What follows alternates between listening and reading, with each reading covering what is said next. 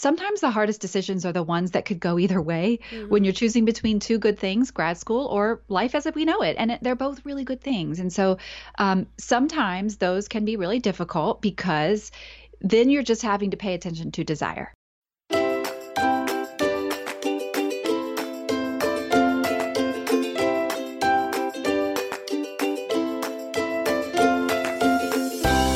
Welcome to Cultivating the Lovely.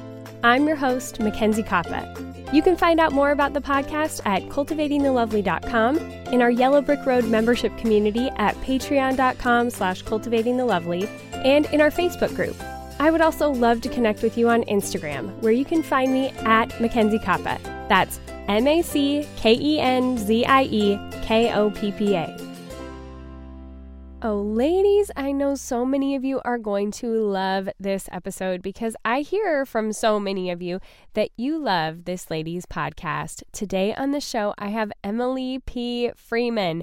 She is one of those interviews that was just so much fun to conduct. I loved interviewing her sister, Michael Smith, back in the fall, but actually getting to sit down with Emily and chat with her, and especially about things that were just so interesting to me, like her being in grad school and spiritual formation and all that stuff she's doing. It was incredibly interesting, and I think you guys are really going to enjoy this episode as well. And we talk about her brand new book, which is also named after her podcast, The Next Right Thing. So I'm really looking forward to you being able to listen to this episode, and I would love to hear back from you what you think of it. So be sure to be chatting with me on Instagram. That is one of my very favorite places to be. You can find me at Mackenzie Koppa, or if you haven't done so yet, join our Facebook group. You can just search Cultivating the Lovely on Facebook to really easily find us. Also, a couple of other little things I wanted to chat about with all of you. One thing that I mentioned last week that would be really helpful to the podcast is if you would head over to this little website. It's survey.libsyn.com/bold turquoise. Again, that's survey.libsyn.com/bold turquoise, and just fill out a really quick survey there about listening to the show. It would be really helpful as we move forward with sponsorship of the show and being able to keep it on its feet. So if you could run over and do that, it would be a huge, huge help. While you're at it, you might as well leave a little rating and review in iTunes. That would also give the show a big boost and help it to continue to keep moving forward. And of course, we have Patreon, you guys. So we're making a few changes to Patreon. One of the things that we're doing is we're reopening our cultivating groups for the second quarter. So these are going to be launching probably the end of the first week of April. So now is the time to join Patreon and get your submission in to be registered for those groups. You are placed into groups of usually 5 to 7 other women, and you connect on Marco Polo, which I know that sounds a little intimidating to some, but I have heard from so many women who've been part of these groups for the past 3 months that have said the Marco Polo aspect of it has changed everything. It's allowed them to really get to know each other in a face-to-face sort of way as much as you can over the internet, and it's made such a big difference in these women's lives. Members receive a quarterly workbook where we talk about different aspects of life and self-care and living into our strengths and weaknesses, and we're going to be really focusing on joy and fun in the second quarter. I think it's going to be a really amazing quarter to get involved and be a part of the community. So if you want to do that, please come over and join us at patreon.com/cultivating the lovely. And also, if you are a fan of the same page, my other podcast, we are making some changes over there, and we are actually introducing a $3 level just for people who want the printables from the Same Page podcast. They will also get access to our Same Page Facebook group and our Cultivating the Lovely Facebook group, but it's a smaller price point for people who are just wanting those specific things, and we would love to have you join us over there and be able to get more involved with that podcast as well. All right, I think that's all of my introductory items. Let's jump right into this episode with Emily P. Freeman. Welcome, Emily. Oh, I'm so glad to be here. This is super fun. I am so excited to have you. You know, I get so many proposals of people to come on the show. And when it's a name I know and that I know I can just, without hesitation, say, yeah, I want that person. I don't even care what they're writing about. It's always like, oh, I know it's going to be a good one. Yay, I'm so glad. Yes, and I had so much fun with your sister. I mentioned that I interviewed her for her last book, and she was just a hoot. So I knew that I could expect nothing less from you. That's right. She's my big Yep. sister. So, So we kind fun. of do our things in pairs. Yes, you do. That's funny. Okay. Well, I'm very familiar with you and your work, but for those of my listeners who aren't so familiar, would you like to introduce yourself? Yeah, sure. I'm Emily P. Freeman. In normal life, like in my family, they don't call me Emily P. Freeman. But in my writing life and podcast life, I use the P because there are several Emily Freemans out there. So the P is necessary for that reason. It Mm. stands for Patrice, which is my middle name. And I didn't know how to spell Patrice until like eighth grade. And one day I was like, Mom, wait, how do I spell that? And and then I learned it by saying Pat Rice. So there you Oh, go. that's That's how you funny. spell. So random. Maybe I was in like third grade. It feels like I was way too old. That's my point here. Oh, that's So yeah, hilarious. my favorite place to stand, Mackenzie, is at the intersection of faith and creativity. I think a lot Mm. of really beautiful things happen there when we are able to access what makes us come most fully alive, and then also, the God who embodies us and is with us, within us, and walks before and behind us. So I have written. Let's see, this we're talking about today, my fifth book, Oh, sitting here wow. counting. And so I've written several books, and they've all sort of just been a different expression of the with God life, about Christ being in us and with us and around us. And so this one is sort of what it looks like to walk with God in our everyday life and in making decisions. And so Hmm. I've just kind of discovered that that's a really also an interesting place to stand. But my husband, John, and I have been married about 17 years, a little over that. We have three kids. Our twin girls are just turned 15. What is happening? Wow.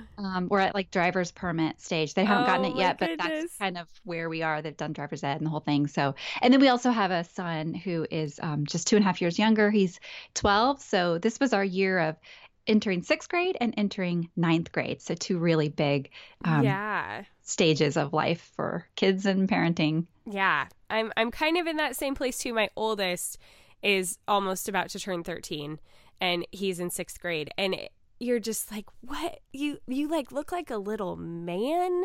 It's Right. so bizarre. He took up doing push-ups. And like it's ridiculous though. You think like because he's still 12 and he started it last summer and I was like you're 12, like how much of a difference could it really make? And now he's like this little ripped person and it's just bizarre. Yeah. That is insane. It's so funny how something clicks in their brain around 11 or 12 and they're like, I'm going to do this. I'm going to Yeah. do some pull-ups. And Yeah. like, what I've is got happening? this. I'm going to become a bodybuilder at 12. Right. All right. And his diligence, I really got to hand it to him. I even posted about it on Instagram recently because it was like he's had more stick-to-itiveness than anyone I've ever seen for a New Year's resolution. And he started in August. Like, what in the world? Unbelievable. Yeah, I love that. they're amazing, but it's super fun. But this book, okay, so I was at a count of 4 books for you, so I'm missing one. So what are they? Okay, so my first book, it was maybe you're missing the teenage book I Yeah, wrote. that's probably it. That's what it is. My first book is called Grace for the Good Girl, and it's Mm-hmm. all about letting go of your try hard life. And then I did a year later a book that sort of holds hands with that one, but it was for teen girls, like 12 to Okay. 18. And that one was called Graceful. And then after that was A Million Little Ways, Yeah. about uncovering the art alive within you. Then Simply Tuesday was in 2015. And now the Next Right Thing podcast has led to the Next Right Thing book. So that's where we're at. Yes, I'm so excited. I can't wait to dive into it more, but I want to like do a big halt and back up first because I have so many questions about the book, but you're doing a pretty major thing right now, grad school, and I would just love to hear more about what you're learning and what that's even like for you right now. After my fourth book released, Simply Tuesday came out in 2015. And Mackenzie, I was a little bit of a crazy person because, I mean, it was all spirit led, I feel like, but I did release those first 4 books within, what was it, 5 years. So Wow. it was a little bit, much. Yeah. And I don't know that I would do it that way again, although at the time it was kind of my next right thing, as I Yeah. went through. But I knew after that fourth book released, I really decided that I wanted to have some time of, not so much output, if you will. Yeah. And I really felt like it was important for me to take some time to be silent and still. And I was looking forward to it. But I don't know about you, but it's difficult once you're in a state of movement and moving forward, it takes some effort to stop. Yeah. And so I think I anticipated, like, because I was looking so forward to the quiet and the break, I was sort of thinking that it would be easy. But what I discovered about 6 months into it was, silence and solitude would show up at my door, and I would be like, "Why are you not speaking? Yeah. What is happening? What's this mean?" Because I think in the back of my mind, I had somehow decided that in this time of silence and resting, something was going to be made clear to me. I was going to know my next thing to do, and it was going to be really obvious.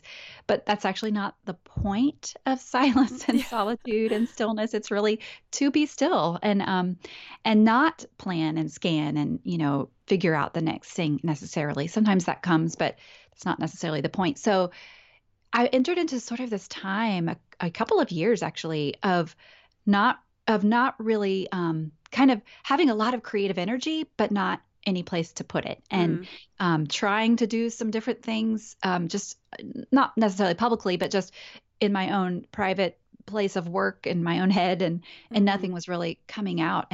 But over a little bit of time, the desire to explore this process of spiritual formation and what it looks like to be formed by God in our daily lives, and how to put ourselves in His path on purpose, for the purpose of developing character and actually having God's word make a difference in my life. It's like a spiritual theology I was interested in, not just, and that sounds kind of fancy, but it was really just the type of theology that actually makes a difference in your everyday life. And so during that whole sort of time of what's happening and questioning, I started meeting with a spiritual director. And that might sound a little woo-woo if someone's never heard that term, but it's a really ancient practice of, it's really just a person. The person you meet with is not the director. It's really a better term is spiritual direction, because the Spirit of God is the director. And the person that we have now labeled the spiritual director is simply a co-listener and someone who's willing to sit with you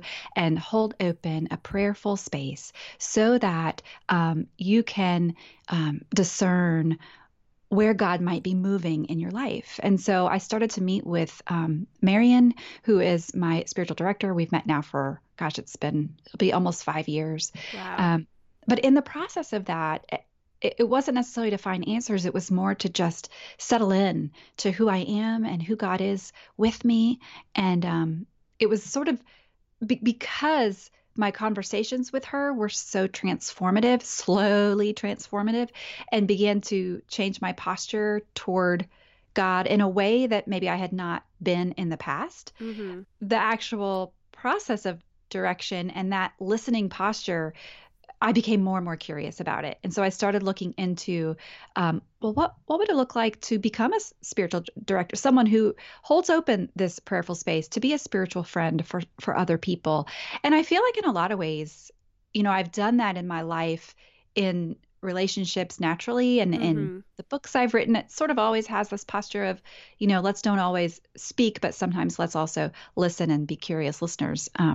But that's how it started. I was looking for maybe like a 1-year spiritual direction training type program.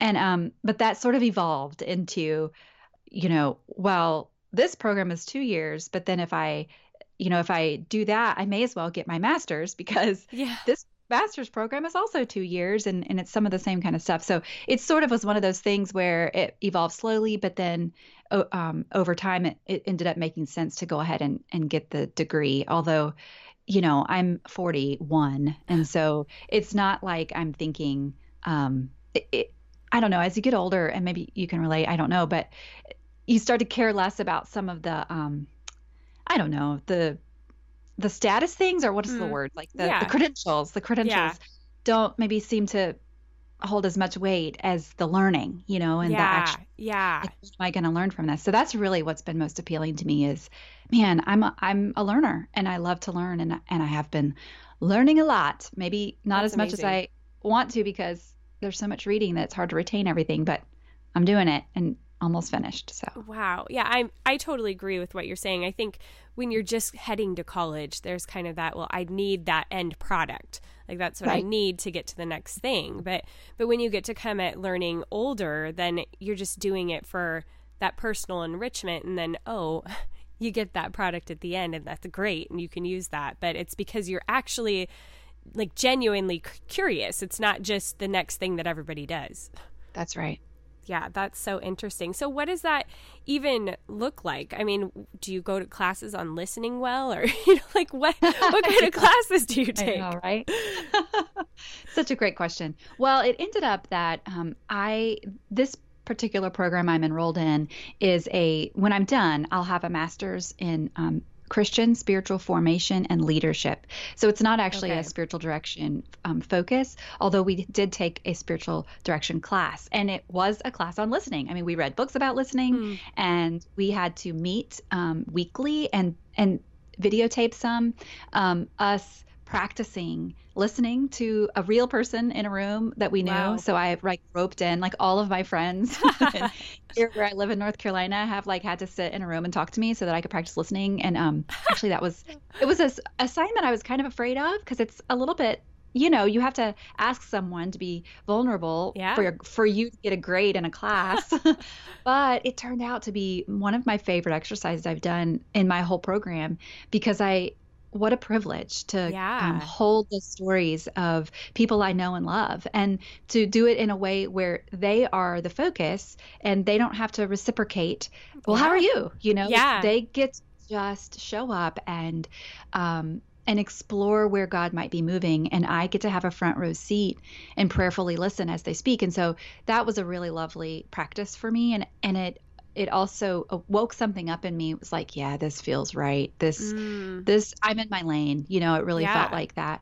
But so that was one class, but other classes we've done, we have had a formational theology class, and I'm in a class on mission now. It just started actually this term, all about how, God's church doesn't have a mission. God's mission has a church, and how, that's sort of the focus is, what does it look like to be, to carry the gospel in no matter where we are, as missionaries, no matter where we are.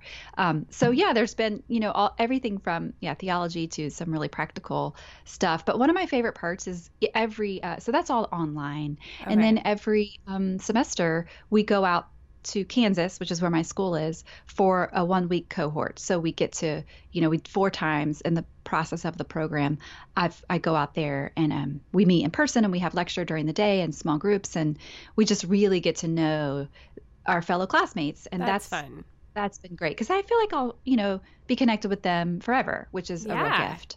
Yeah. Oh, I bet. And it's not even just like a normal degree that you would kind of bond with other people. It's something, it seems like much deeper than that. And for you to all be learning that at the same time. Yeah, it's been a real gift. And there's no hiding in this program. Yeah, I bet. Well, it sounds so cool. So are you going to become a spiritual director then when you're done? It's a great question. I don't necessarily anticipate, and now I'm gonna, but I do think that the biggest thing, one of my biggest takeaways, I think, is that is to have a listening posture no matter what I'm doing. So even as a podcast host, which sounds silly because I'm talking the whole time. I'm a host that it's a 10 and 15 minute show, and I talk the whole time. I don't have interviews. So how can you have a listening posture when you're the talker? But I'm trying to explore what that looks like. And so sort of asking questions to the listener and giving a little bit of space in the actual episode to provide them to listen to their own life. And so that's just one example. But I do think that rather than what profession am I going to embrace? I think I've got my profession. I think I'm doing it now. Yeah. But I do think this is informing and transforming me as a human, and allowing me to bring that listening posture to all of my relationships, all of my writing, and my work as a whole. Wow. Well, that's cool to just be able to integrate it into what you're doing and just feel like your work is now more informed. Yes. Ladies, spring is here. We thought it might never happen in the Pacific Northwest, but alas, the snow is finally melting and we are seeing some sunshine. And the best part is, as the weather starts to clear, we can finally get outside. The worst part is cleaning it all up, because with the spring comes trails of muddy kid footprints and piles of dishes after our first meals outside. But I am happy to tell you that nothing cleans up where we're living quite like the spring scents from Grove. Grove makes healthier home products accessible and affordable, which is super important to me. Grove makes it easy to find the best natural, eco-friendly products online and delivers them straight to your door. You guys know how I love that too. So you can make better choices for your family with just one click and none of the hassle of going to the store and trying to find the best prices and trying to find the store that has all the products. You know, that's a huge hassle. I don't want to deal with that. Grove allows me to just go to one place and have it show up at my door. Everything available at Grove is healthier for you and the planet, and the products really work. Grove delivers natural brands you already love, like Mrs. Meyer's, 7th Generation, Burt's Bees. I don't go to bed at night without my Burt's Bees chapstick. And Grove's own brand, straight to your doorstep. Some of my favorite products that I have recently purchased are our Yes To skincare that I've been using with my son and with myself. I have their Yes To Carrots night cream that is super moisturizing and I absolutely love. And I love that I could get our skincare products as well as a ton of our cleaning products all from the same place. And I want to encourage you to get this exclusive Mrs. Meyer's offer from Grove before it runs out. Select your favorite spring scents, peony, lilac, or mint, and new customers will get a free cleaning set in these limited edition scents when you place your first order of just $20. Free Mrs. Meyer's Spring Hand Soap, free Mrs. Meyer's Spring Dish Soap, free Mrs. Meyer's Spring Multi-Surface Spray, Grove Collaborative Cleaning Caddy that is super cute, and Grove Collaborative Walnut Scrubber Sponges that everybody raves about online. You see them all the time. They're amazing. So try Grove now before this exclusive spring offer runs out. For a limited time, my listeners get a 3-piece cleaning set from Mrs. Meyer's Spring Scents, a free 60-day VIP membership, and a surprise bonus gift just for when you sign up and place an order of $20 or more. Check out Grove and our special offer at grove.co/lovely. That's grove.co, not com/lovely. grove.co, not .com/lovely. Well, and you have done something super fun, though, with it, I gotta say, your Literary London trip. Oh, yeah. Oh, my goodness. That was like, when I saw what the trip was, who all was going, my jaw hit the floor. And I think I was pretty much like, guys, hey, yeah, I think you forgot an invite. I'm pretty sure. It's supposed to be on that trip. Yeah. Oh, that's looked good. Amazing. Would you just talk about what that was like and what you did on the trip? And it was, I mean, it just looked so cool from the outside in. It was so cool, I have to say. Well, maybe it was about 2 years ago. My friend Tish Oxenreiter, she's a fabulous writer and has been a dear friend for years. We met through blogging years ago, Wow. which is so fun to have a real life friend. You know, I think there's so many of us who've met so many great real life friends, right, through this medium. But she sent me a Vox, which is like a voice message, and she said, My hey, listeners are very familiar. Okay, good. Good. You never know. Yeah. So she sent me a Vox and she said, hey, I have this crazy idea. And now, P.S., whenever I hear that someone has a crazy idea, I get super excited because I think that all good ideas tend to start out crazy. Not all crazy ideas are good ideas. Yeah. But if you find a good idea, trace it back, it probably sounded a little crazy to start with. And so she's, I've got this crazy idea.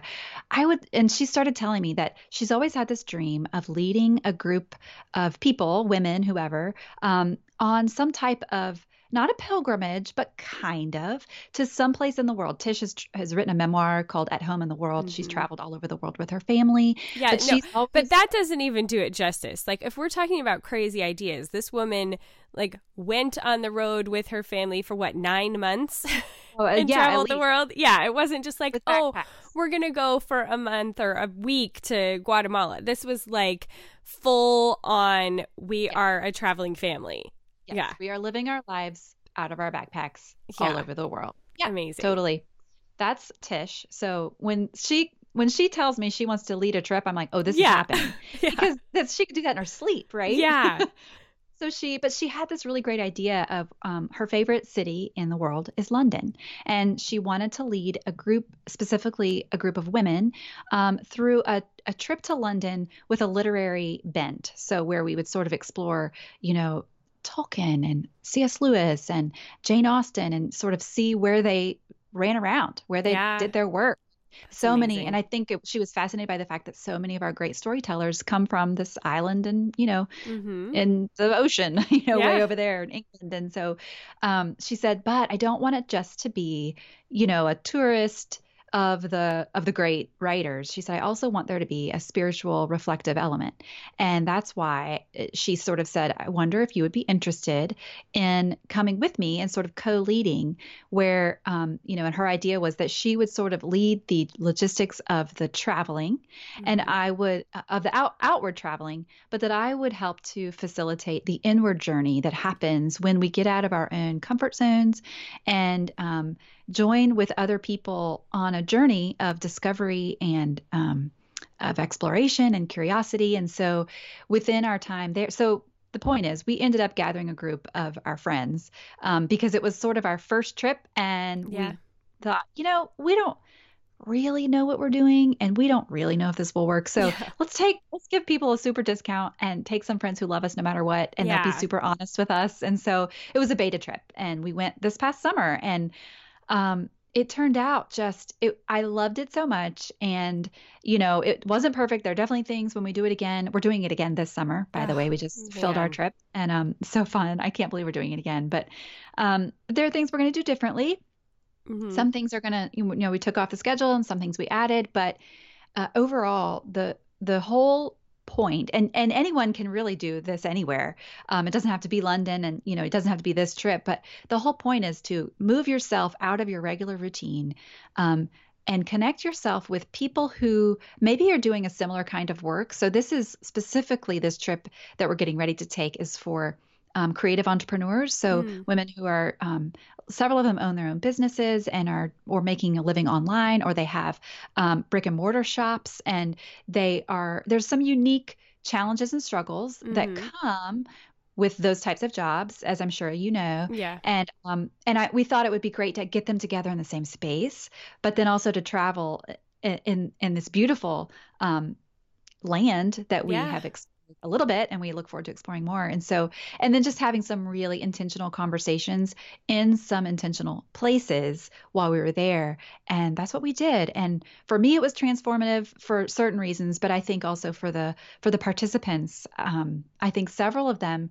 made major decisions while we were there, which is Wow. an interesting conversation to have about decision making because when we I think when we remove ourselves from our daily activities, when those tiny decisions of the everyday life fall away and you kind of run out of them, Yeah. then you're left with the big ones. And Yeah. that's what we talked about while we were there.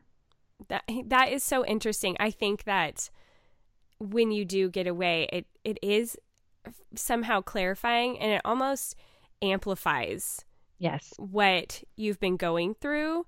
I know, I mean, just an aside, people listening, but I went to Nashville about a year and a half ago, and that's when everything hit the fan, and I realized, like, oh my goodness, I need to make a very big step in my life and get out of my marriage.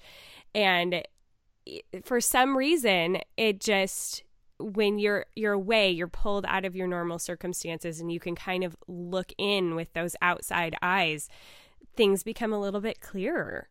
Yeah. Yeah. Yeah. It's remarkable how that happens, but it does. Yeah, it totally does. I can attest to that. So it just sounds amazing. Just that sort of concentrated experience, and for you to kind of get your feet wet and put into practice all these things that you had been learning. That had to be Yes. really delightful. It was. It was really affirming too because I was able to test it out and to see like, okay, Yeah. it's like trying on a dress. Like, does Yeah. this fit? Is Yeah. this me or is this not me? And it definitely felt like me, and I was really grateful for that. Oh, that's so fun. What an amazing opportunity. I'm so glad you guys are continuing on with that. Maybe someday I'm going to go on one of those. It's going to Oh be so yeah, good. girl, we'd love to Yep. have you. It'd be so fun.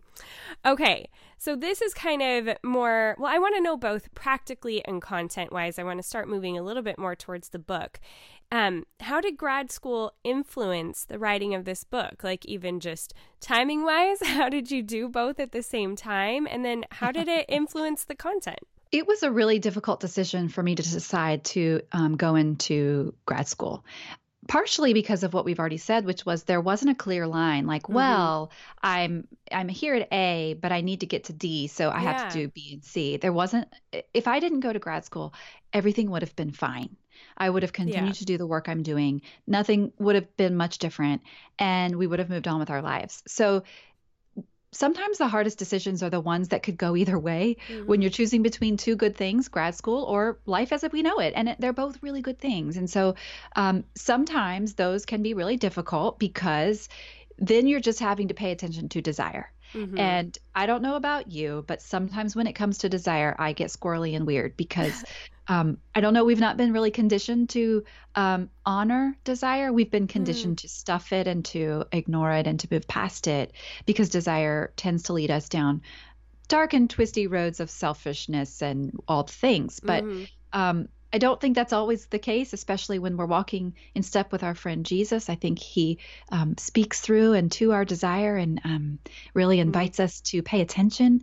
And I think he is often trying to get my attention through the pathway of desire, but I don't always listen. And so he has to come through different ways, like the voice of my husband or through a good friend or through scripture or just all these different ways. But looking back, it's like, oh, I wanted that all along. If I would have just listened to that in the beginning in his presence. And so that decision, though, that I carried for several months, maybe half a year, it sounds so silly because it's like, oh, you poor thing. You are a grown adult who can afford grad school and you just had to choose between going or not. You know, this is not in the scope of life. This was not a hard decision. This was just something I had to choose. And, but it was distracting because unmade decisions hold a lot of power for all of us. And sometimes we can't sleep until we make it. And which I think is sometimes when we make bad decisions is when we feel like I just want to get it over with and I want to move through it rather than taking the time that it might take.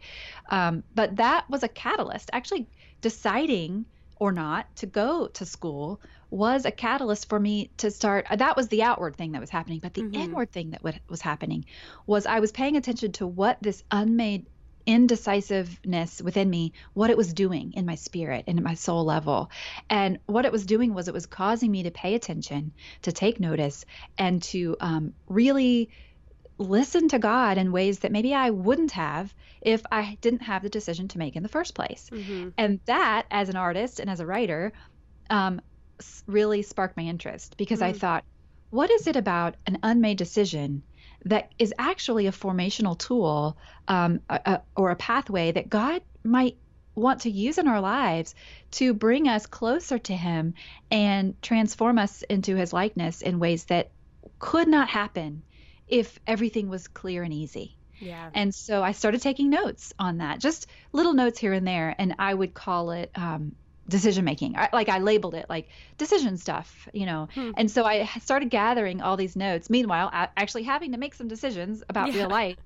But underneath the surface, I was sort of taking notes about decisions for months. And I even talked to my editor for one time about a book idea for decision making. And I didn't have it clear. It wasn't clear in my head, but I was sort of circling around it. And it was a terrible pitch. It wasn't even a pitch. It was just more of like she and I were catching up and I told her the idea and she's like, keep thinking about that. You know, definitely wasn't like, yes, write that book. But I actually tried to start writing that book. It was January a couple of years ago. And it was super frustrating because it wasn't coming out the way my other books had come out. It wasn't blooming. It was just sort of laying there flat on the page. And as a writer, there's nothing more discouraging when the words aren't coming alive, even a little bit. Even terrible first drafts can feel alive within you. And this one was just terrible. There was no light. It was just terrible, not living. But I held on to the idea. But what happened was that idea I realized that it wasn't coming out as a narrative arc like a book does. It was more coming out episodically, like just sort of like here and this thought and this thought and this thought and this idea, but it wasn't necessarily building on itself. And that, my friend, lent itself very well to the format of a podcast. Yeah, totally. Especially because I was so loving the audio format at that time anyway. And so that's how the Next Right Thing podcast started. And I tell that story because if there was no podcast, there would be no book, because the podcast helped me explore this concept and really get deep in it without having to know where it was leading. It just was sort of, here's this thought of it and this. And as I look back at the episodes, I think, oh, there is an arc kind of, there is a path here, but I couldn't see it on the front end. I can only see it now looking back. And so that's really the only way that this book was able to be created in the time frame that it has been. I couldn't have written any other book during while I've been a student, because I've been really writing this book for the last 2 years, 1 week at a time, one episode at a time. And so while the book is not the podcast in book form, it's not that, but there are a lot of mirrors, and there's lots of themes. And if you're a person who listens to every single episode of my podcast, you'll find familiar things in the book. But the book does have an arc, and there is a pathway now that has made itself clear that was not clear when I started the podcast. That's fun. I know I did notice like some of the chapter headings and stuff are similar to podcast episode titles, and but yeah, the content is definitely unique to a book format. It doesn't, having listened to your podcast and reading a good chunk of the book, it doesn't sound exactly the same thing, I think, for sure. But I love that the podcast came first and you really got to explore that, and that was a way of developing all the ideas that's just so interesting to me. I often think about that even with Cultivating the Lovely, like, oh, what could I say about this that I've learned, in a couple of years or whatever. Okay, you ladies know that I'm a big fan of getting boxed meal kits that come right to my door and take a lot of the hassle out of meal planning for me. However, there are a lot of times when that just isn't affordable for me, or I'm just wanting to use our own tried and true family-loved recipes and I need to do the planning myself. Well, for 5 years now, I have been using Plan to Eat. It is my absolute favorite way to plan our meals because it makes everything so simple. It was designed by a family that were homeschooling and raising kids and knew the dynamics of needing to make meal planning as simple and straightforward and easy to accomplish as possible. In fact, years ago, I even wrote a meal planning course and created all these printables that I scrapped as soon as I found Plan to Eat because it's just that well thought out. Plan to Eat believes that our physical and emotional health is directly tied to what we eat, which I agree with as well. Plan to Eat was born from the desire to eat real food, great food, prepared at home together as a family. But it also takes out a lot of the meal planning headaches that we all face, and I've heard so many of you get frustrated with. Plan to Eat gives you the tools to clip and organize recipes from any website, the ones your family already loves and that fit your dietary preferences and needs. And then you're able to really simply create a drag and drop meal plan around your schedule, and then the software automatically creates an organized shopping list based on your plan, which I absolutely love. And they even have a great mobile app, so you have everything on the go. You don't have to worry about printing things out. It's super simple to use. Plan to Eat also has a full-time support team that is available to help you get started with an account and answer any questions you may have. They work hard to respond to inquiries and questions within 12 hours, but it's usually less. Plan to Eat is a subscription service that offers monthly and yearly options for just $4.95 a month or $39 a year. That's only 75 cents a week. But they also include a free, fully functional 30-day trial, no payment required, so you can easily see if it actually is the right fit for you. But good news, you guys, they only have one sale a year, but for my listeners of the podcast, they're actually giving a 60-day free trial instead of the normal 30-day trial. So if you just go to plantoeat.com/lovely, you can get that 60-day trial. I think you guys are going to love it. You can even copy entire meal plans that you've created before and put them on another week so you don't have to do the thinking all over again. It's just so well thought out. So go to plantoeat.com/lovely, get that 60-day free trial, and really sink your teeth into it and give it a try for yourself, because I think it's going to really help you with all of your meal planning woes. Again, that's plantoeat.com/lovely. So you've been doing the podcast for 2 years now? It was August of 2017, so Okay. it's just about a year and a half, maybe. Okay.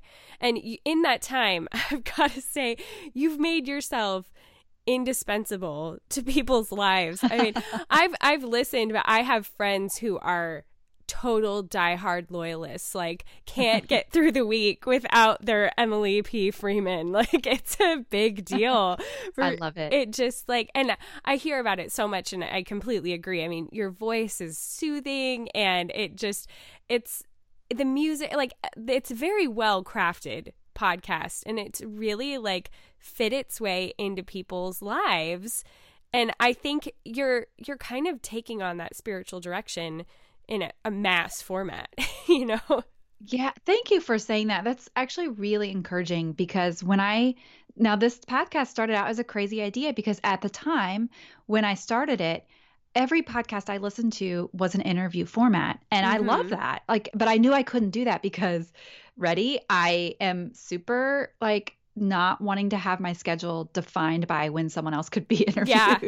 Like the fact this podcast is at 6 a.m. Right. You're a saint, my dear. You're a saint. I couldn't do it. I'm like, no, I want to be able to record when I can record. That's it. I only want to think about myself. So it started out just that way. But I also knew that, I wanted sort of to be really light on my feet and limber. And I wanted it to be short. I wanted to be able to say words and get out. But I also took a page out of Oprah Winfrey's playbook. Ready? Here's a pro tip. When Oprah had her show for 25 years or whatever, it came on. I watched it 4:00 every day after school when I was growing up, and watched it with my mom. And then I watched it in college. Then I watched it when my babies were little. And it was like such a comfort that she was always on in the afternoons.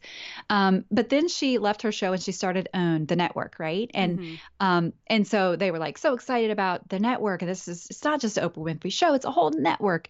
And it didn't do well. And they were surprised by like, oh, this didn't do so well. And what she realized was that it wasn't so much, it was Oprah. Obviously, the Oprah effect is a big, big deal. Yeah. And she does amazing work. But what she discovered was that over those years with the Oprah Winfrey Show, she had created a 4:00 habit for people. And that's what was so compelling, that you turn it on at 4:00. That's Oprah. I'm still talking about it. And her show has been off the air for years, but I know what time it came on because that was Oprah time, right? Yep. And so something that I thought when I was creating this podcast was, I want to create a Tuesday habit for people. I mean, I have a book called Simply Tuesday, right? So Tuesday represents the most regular day of the week. It really is sort of like our everyday life. It's a metaphor, but it's actually a real day that represents our everyday life. And so that's why I knew I wanted it to come out on Tuesdays, the episodes. And I thought I would love it if someone said that every Tuesday they listen to this podcast without fail. And it's like a 15-minute speed bump in their week. And it sort of helps frame the week a little bit. And so to think that might be happening a little bit, not on Oprah level by any measure of the imagination, but just the concept being there that this can be a Tuesday habit, a formational, few minutes at a time by few minutes at a time over a long period of time. And maybe it can begin to transform the way we see ourselves and the way we make decisions in our everyday life. I love that. And I think it's so impactful, and it's very accessible, especially for people who, either the spiritual direction thing may be new to, or they don't feel like they have access to or the ability to get. This is a great entry-level place, I think, to come into it and really start contemplating some of those things. And I just think you're doing a really good job of it. Well, thank you, my dear. Yes. That is super encouraging. Yes, it's very lovely. You're cultivating lovely. Yes. Cultivating all that lovely. So I did notice that this book does seem to have a very different voice or writing style from your last two books. Was that intentional, or a conscious choice, or like, how do you go about how you're going to write your book? That's an interesting point you make, and I'm curious, how would you articulate the difference? I think that your last two books were more poetic, Yes. like more lyrically written. And this book I felt like was more, hey, I'm going to sit down with you and talk you through how to go through this decision-making process and have it really be impactful. But I thought it was more story-driven on just a more like, hey, we're going to sit down at coffee kind of way. Yeah. Yeah, that's interesting. I would say each book, each art form, whatever it is you're making, kind of tells you what it wants to be. Mm. And I feel like a steward of that. And so to I wouldn't say it was a conscious choice, like I am going to write this book in this particular way. But I would say there's an instinct that comes. And so this book wanted to be, I think this book really wanted to be a practical guide. I imagine somebody, because I know how difficult it is when you have a decision to make. Mm-hmm. And my hope is that I can meet people in that at the crossroads, this way or that way, and that this book shows up. Mm-hmm. And then they can walk with this book, and that hopefully there is still a familiar voice in it. That's me. Oh, yeah. Because it's all me. I'm Definitely. both teacher and poet. It's a weird combination, I know, but I've embraced it. And so there you go. But I do think that I like to begin maybe in this one with a little more, not didactic, but a little bit more, okay, here we go. And this is sort of 1, 2, 3, but then hopefully leading people into the mystery of, and here's how to deal when we don't have all the answers. Yeah. And there is some mystery to the process. And that's one of the steps is learning to embrace not knowing and to be okay with a lack of clarity. And, but I feel like that my job as the co-traveler is to be really clear with what I sense a reader needs to hear in her time of indecision or his time. It's not just for women, but I probably have more female readers than male readers. Well, I think you did a really good job of that because the book is it's a nice size, especially for someone faced with a decision. You don't pick it up and think like, hey, I've got decisions to make. I don't have time to read this tome, and it's really, the chapters are fairly short. I love how you put a prayer and then a practice at the end of each chapter. I almost said episode. Wrong format. I think that it is so highly practical, but really does make you look on a deeper level in making the decisions. And so, it was just interesting to me as I started reading it, because I think your last two works, because they were more poetic, sometimes it feels like it takes me more effort to okay, I've really got to give really focused attention and be able to think this through and what she's saying. And this was more like, hey, you've got enough decisions to make. You don't have to concentrate so hard. You don't have to figure this out. Yeah, just take this for what it is. And it was like, oh, that wasn't what I was expecting. And I was able to really dive in a great way and be like, oh, this just so applies to life. And I'm very excited to finish reading it, especially because I'm in a season of lots of decision. And I just think it was so well done. And I wanted to hit on a couple of the things that I thought were big points that kind of really stuck out to me. And the first one was, would you just take a minute to talk about what soul minimalism is? Soul minimalism is something that kind of struck me when I was listening to a podcast with a conversation actually with Tish Oxenreider and Joshua Becker. Joshua Becker has a blog called Becoming Minimalist, and he's like a straight up minimalist, like in his house, you know, and he wears black all the time.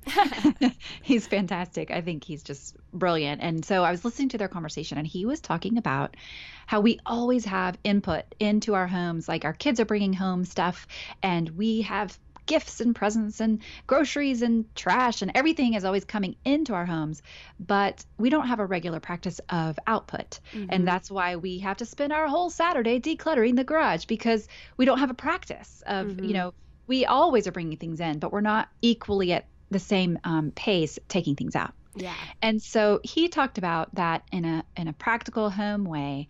And I began to think about, of course, because I always am, what would that mean on the level of my soul? Because guess what? we as humans are always taking in information, Mm-hmm. conversations, conflict, shame, anger, pride, all the things are being hit and they're bouncing around within us at the level of our soul. And where is the output, though? Is there regular output? And if there's not, what does that mean for my soul on the inside when I have a big decision to make? It's a lot more difficult to get to my true desire. It's a lot more difficult to hear my inner voice and the inner voice of love, the voice of God, when I'm cluttered up with all this input that I've been carrying around with me all the time. And so, Mm-hmm. what might it look like to have a regular practice of output? And I've just discovered that silence, stillness, and solitude are really the tools that I believe God has given us to sort of enter into this practice of letting go and of releasing some of these things that we tend to carry around that we just think is normal. Mm-hmm. But in fact, releasing them can really provide a lot of space on the inside for us to pay attention to what our next right thing might be. Yeah, it's so impactful when you just explain it like that. Like, oh yeah, duh. Right? Like, Duh, no right? wonder I'm so heavy and I feel, just like I can't even think straight because there's too much input. Too much input. I mean, Marie Kondo talks about touching your books and does this bring me joy, Mm-hmm. And I think, I mean, that sounds silly, but then like what if we did that on the inside? Mm-hmm. What if we held that conversation we had with that person yesterday morning and said, is this something that I still need for my journey? And if it's not, I can gently let it go. I can thank it for what it had to teach me, and now I Mm-hmm. can let it go in the presence of God. Yeah. That's impactful. And when, like you're saying, like when you make a practice of it, of doing that and being consistent with it, I think it could definitely be life transformative. Absolutely. Yeah. Another point that I really liked in the book, and I think is really hard for us to do, is being a beginner. What you say about like we all want to master things and just be like good at it right away, and to have to kind of sit in that beginner stage is so difficult. I've just been learning about my Enneagram type lately, and I think that probably has been amplifying this whole idea more. But you want to be an achiever. You want to finish it. You want to be there. You want to get the accolades. And would you just talk about being a beginner for a second? Well, first, I want you to tell us what you've learned about your Enneagram number that's made being a beginner difficult. Well, I'm a 3, and Uh-huh. so I'm an achiever. And so I like to be good at what I do. Like, I've had people a lot in the past say to me, oh, you're just good at everything you do. It's like, well, I only do things I think I'm going to be good at. Like, Right. there's a big difference there. You're not going to see me out doing any sort of sport because I know I'm not good at that. So I just don't do that. I plug into the places where I know I'm going to be, excel. But in this last year, it's been so much, or year and a half, been so much out of my control, and the inability to necessarily be good at this process of divorce. I don't know that you can be good at it, but I've had to be a beginner on so many things and be starting over on so many things, and really, like with my business, attacking it in a different way than I've ever had to before, because, oh, hi, now I'm sole provider for me and my 4 kids. So, and there's been so much of that I just want to be there already. I want to be making enough money. I want to be, know all the things that I need to know to make this train run smoothly and quickly. And it doesn't happen overnight. Like it's a process that you really have to learn step by step and keep growing incrementally. Like, I went back at the end of 2018 and looked at my goals from 2017. I just left my marriage a couple of months before, and I was like, okay, where am I going to be in a year? And it was like so outlandish. Oh my word. When I looked back, I was like, really, Mackenzie, you thought you were going to be making that amount of money by then and have your own house, and like this divorce would be long over, and like here I am living in my grandmother's basement and the divorce is so far from being over, and my business has so far to grow. And it has really kind of forced me to have to be that beginner for a lot longer than I think especially I am naturally inclined to be comfortable with. But it's been necessary. It's so true. And you articulated that so well, because there's something really terrifying about admitting our beginning status. But I think that when we refuse to admit those areas in our lives where we are beginning again, or where we feel like a beginner, it drastically impacts our decision-making process. Because if we are a beginner but we refuse to admit it, or if we avoid those spaces where we're going to have to begin again, then we're making decisions based on trying to not look dumb or foolish or trying to save face. Yeah. And it's a really closed way to live. So I think embracing our status as a beginner is really the first step towards wholeness and compassion. There's something really kind and humbling about confessing our longing to be the smartest person in the room, and really letting go of that, right? And trusting in God's presence. I'm going to celebrate my smallness here. I'm going to sit down on the inside. I'm going to admit that I don't know something. And I'm going to let my friend Jesus, who is the smartest man who ever lived and knows all things, I'm going to let him lead me in my next right thing. And I'm going to embrace this role of being a beginner again.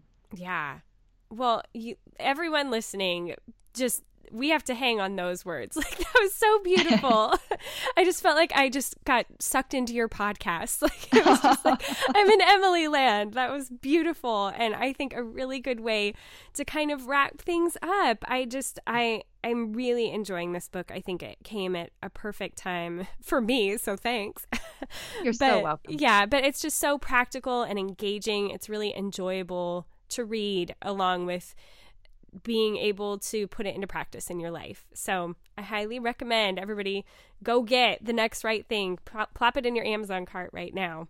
Yay. But before we finish, I would love to ask you just a couple more questions that I ask all my new guests on the show. So what does a typical day look like for you? Oh, well, it depends on the day, because right now I operate my week based on theme days. So I think I recently heard about this. Yes. So Mondays is podcasting day. So my typical day is like get up, get the kids to school, go and script the podcast, record the podcast, edit the podcast, schedule the podcast, and then it comes out Tuesdays. So that's insane, but that's what I do. And then Tuesdays are Hope Writer days. I co-founded a membership site for writers called Hope Writers.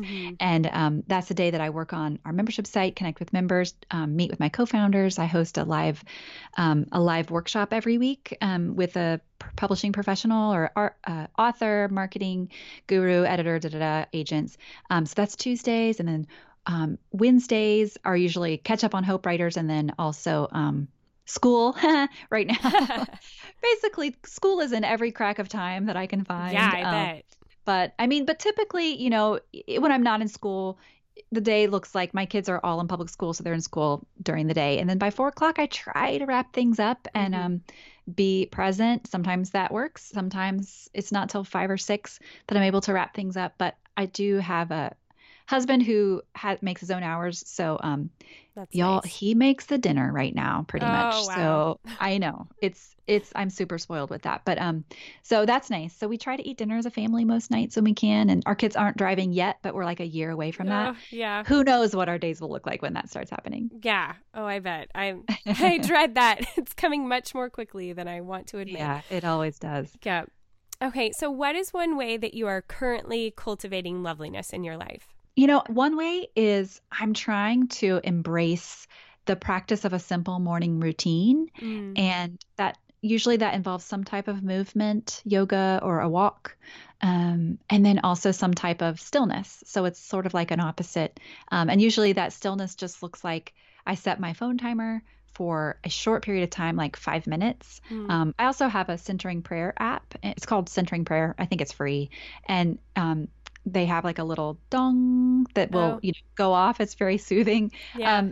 And so you can set it for whatever time you want. And I usually just do about 5 minutes. And I just sit in God's presence for a little bit of time without an agenda, just in silence. And that has is turning out to be a really lovely practice for me. That is nice. Oh, that's very different than what my mornings are currently looking like, but it sounds very nice. But on the flip side of that, what my mornings are looking like, I think I've even mentioned this on another episode. And who knows, by the time this episode comes out in April, I don't even know if I'll be doing this anymore. But years ago, like almost 4 years ago when Periscope, do you remember the Periscope Oh, app? yeah, I remember. Yeah, that's how kind of Cultivating the Lovely got its start, because I did a morning show on there 5 days a week. Oh. And so I've just started doing that on Instagram again. And I just come on around 6:45 Pacific Standard Time and we chat about things like books or the Enneagram or whatever topic. Like yesterday I did a makeup tutorial because that's what people asked me to do. And for me, being extroverted, but I feel like I run that fine line. Like I really appreciate my alone time, but then I definitely like feed energy off of being with people. And so it was something that a friend of mine had pointed out to me years ago when I did the morning show and I quit. She said, well, because I did it for almost a year. And she said, your mornings, like your day was so much more productive, it seemed like, when you did that and you met with people. And so I figured, well, for 2019, we'll just kind of give that a whirl again. And I do, like, even if I'm feeling sluggish, once I have gotten to chat with people, I all of a sudden feel more ready for my day. And oh, that's interesting. Yeah, it is. And it kind of just gets me going. It helps me to feel less tired and like, okay, I'm on my game now. I've interacted with people. And I mean, when you work for yourself, it can be very isolating. And so it kind of forces me to like chat with all my coworkers and then that's like true. Get on with my day, That makes a lot of sense. I love that, actually. I've never thought of how that would do that, but that would be really life-giving. Yeah, it's been really fun. And some mornings, like today, I won't be swinging the show because I'm doing this instead. I was like, well, I could get up, at 5 a.m., get completely ready, do the interview, and then have an hour between when I need to finish with you and go get my kids. And like, nah, I'm just going to do this. But, even just being able to talk with you in the morning, it's like, okay, I'm awake now. I'm ready. I feel more ready for my day. So that's been just a little lovely way for me to get things rolling. So yeah. I love it. Well, you're welcome. Yes. Thank you. I appreciate it. Thanks for waking me up. Okay. Are you ready for my stock questions? Yes, I think. Okay. Yes, they're fun. Okay. Candles or essential oil diffuser? Diffuser. All right. Cloth napkins or paper? Paper. Yeah. I hate to say it. I mean, I would prefer cloth, but I don't use them. Yeah. And it always amazes me when people answer cloth. I want to sit back and be like, really? So how does that actually happen in your life? But, okay. City or country? Oh, that's hard. Country. Okay. Paper or digital? Paper. Okay. Shopping. Would you rather do it online or in the store? Oh, lately online. Okay. Now, this question I typically ask when people are making dinner and they need a mental break. Do they listen to a podcast or to music? But since you're not making dinner right now, but when you come to that point in your day when you need a mental break, I guess, do you listen to podcast or to music? Music. Okay. And what kind of music would you listen to? Oh, right now I'm listening to, I have the, that show Victoria. Oh, yes. Okay. So I have her soundtrack, on repeat. That's what I would listen to. That is a really good idea. I would have not even thought of that. Gloriana. Yes. Song. Oh, it's so compelling. I think I need to go get that right now. Do it. It just started again. Have you started watching the new season? No, I didn't know because I'm still a little behind. Oh. But I'm so excited that you told me that. That makes me so happy. Yes, it's one of my favorite shows. And I have to say, so we're just going to take a little interlude here for just a second because I love Victoria. Did you watch, so you've seen like the wedding episode? Yes. And the wedding night. Yes. Sexiest episode ever on TV without any clothing being removed. Right. How did they do that? Oh, it's magical. My word. It was. Right. I came away from that like hot and bothered, like, oh my word. British. It's the British. Yes. Oh. How did they do it? Amazing. Everybody go watch it. So good. Okay. Chocolate. Do you prefer milk or dark? Oh, dark. All right. Yeah, I mean, is there another option? Why? Milk? What a waste. I know. I agree. Okay. Sports or no sports? Oh. I mean, I don't want to live in a world without sports, Okay. but I don't know that I would choose it. Yes. So I don't know how to answer that. Okay. Live broadcasting. Would you rather broadcast or watch? Watch. Okay. Yeah, watch. Okay. What is your favorite movie? The Wizard of Oz. Ooh, that's a good one. I have another podcast called The Same Page, and we read classic children's literature. And that was the first book that we did this year. It was. It was. Just that movie. Oh, I love it. Yeah, and I had always been so familiar with the play and the movie. It was really fun to read the actual book, which I'd never done before. Oh, yeah. Okay, last question. If you were to put yourself on the crunchiness spectrum, where 0 is totally not crunchy and 10 is like singing Kumbaya by the fire with your legs unshaven and dreadlocks in your hair, where would you be on the spectrum? That is a fascinating question. I mean, probably a 3. Okay. I like it. I'm not very crunchy, I don't think. But you have your essential oil diffuser. I do. Yeah, I do. So maybe that kind of throws me off the scale a little bit. I think it's good. Oh, well, thank you so much for coming on today, Emily. That was such a life-giving episode. I really appreciate you coming on. Well, it's been my pleasure. Thanks for having me. Yeah. Well, have a wonderful day, and hopefully we'll get to chat again when either I make it to London with you or you come out with another book. Sounds great. Great. Bye. You guys want to run out and grab her book now, don't you? I bet you do. You can go order it through our show notes if you go to boldturquoise.com/109. We will have all of the links there for you to find it. We will also have links to today's sponsor, which is Grove. I would love if you would just even head over there and check out their deal through the link that we have in the show notes and the link that we mentioned in the podcast, because it just helps the show to continue to get sponsored and be able to stay open for business. So thank you for all of you who actually visit our sponsors. It makes a big difference, and I really, really appreciate it. All right, ladies, I think that's it for this week's episode. Next week, we have on the show Audrey Roloff with her brand new book with her husband, Jeremy, A Love Letter Life. And you guys, I loved this book. I cannot wait to have you listen to this next podcast. But like I said, I would love to be chatting with you over the next week until that podcast comes out. So find me on Instagram or on Facebook, and I would love to connect. All right, until next time, go be bold and gracious.